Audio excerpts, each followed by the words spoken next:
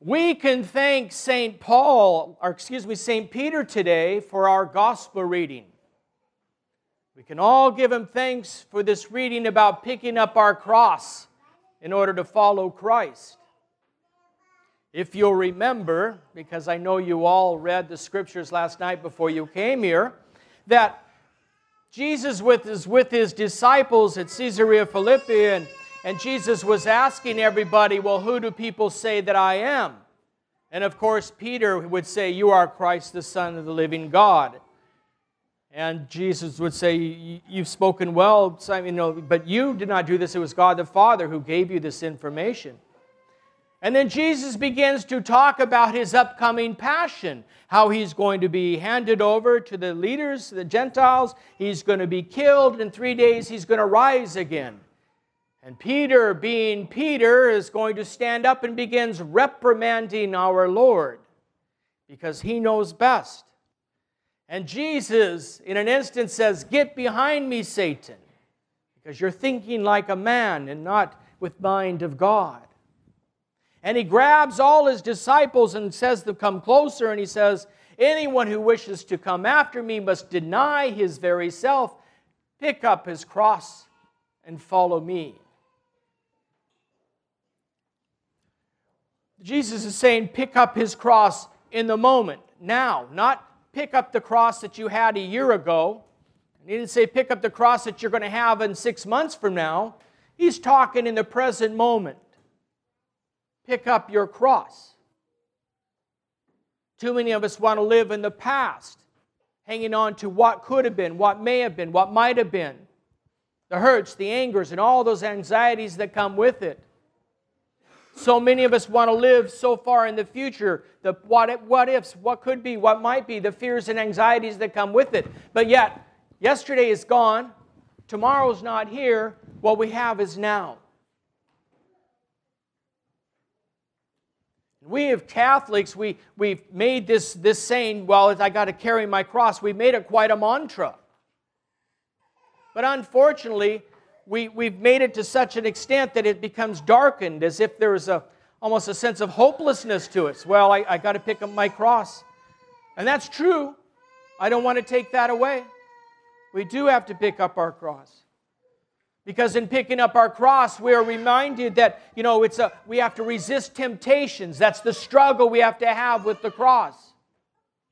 With the cross, we have to remember that we have to do our duty that God has placed us in, whatever that might be. Whether we like it or not, whether it's our dream or not, we have to do our duty. To pick up the cross means also to endure the circumstances that we are in at the present moment, whatever those might be. But if we just focused on that side of the cross, we lose all joy because we see no end result from it. But we as Byzantines, we remember carefully and clearly and excitingly that there's the other side of the cross, and that's the resurrection. And we see the cross as a means that Christ used to bring about an end for our lives. One that there is joy, one that there is hope in the future, which is the cause of our present joy, despite the temptations we're in, despite the duty we have to perform, despite the circumstances we are experiencing. So when we remember that the cross is not only these things we have to resist against and endure, but remember that there's a joyful side. When I pick up the cross, when I look at the cross, when I think of my own cross, which is merely a participation in the cross of Christ, then I see that my cross, this cross, reflects God's love for me. Because when I reflect on the cross and I see all that Christ had done, He did it for me and for you. As we heard last Sunday, God loved the world so much, He gave His only begotten Son so that everyone who would believe in Him would have life eternal. And it was through the cross that this came about. That shows deep love. When I look at this cross, I see God's providential hands in my life. That He's doing all this to guide me every step of the way so that I can reach my end goal of life with Him. Communion with my God.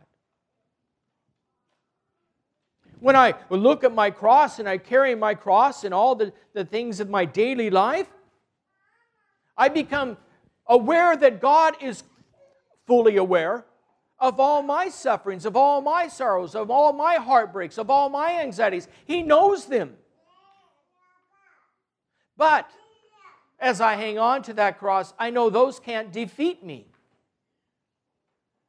Because the cross represents God's salvation working in my life right now.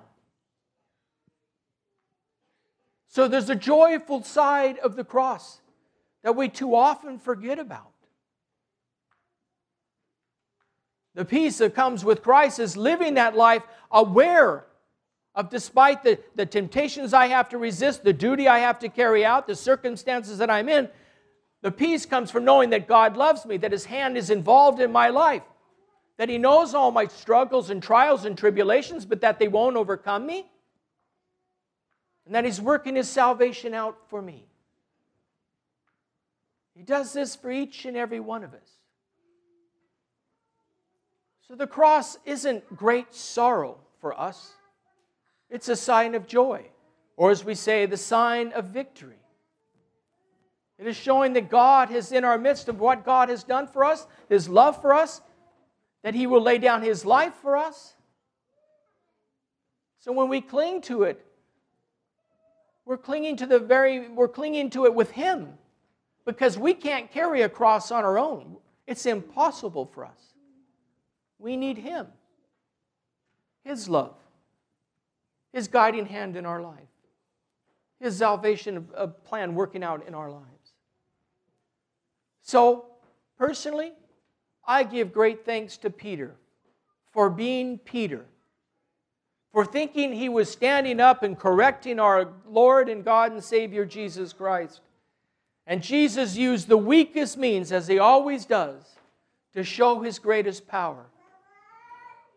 And He told us the power of the cross when He says, "Pick up your cross and follow me." We're picking up the cross with Christ. We're following Him in His love, with His guiding hand, because He has a plan of salvation for us.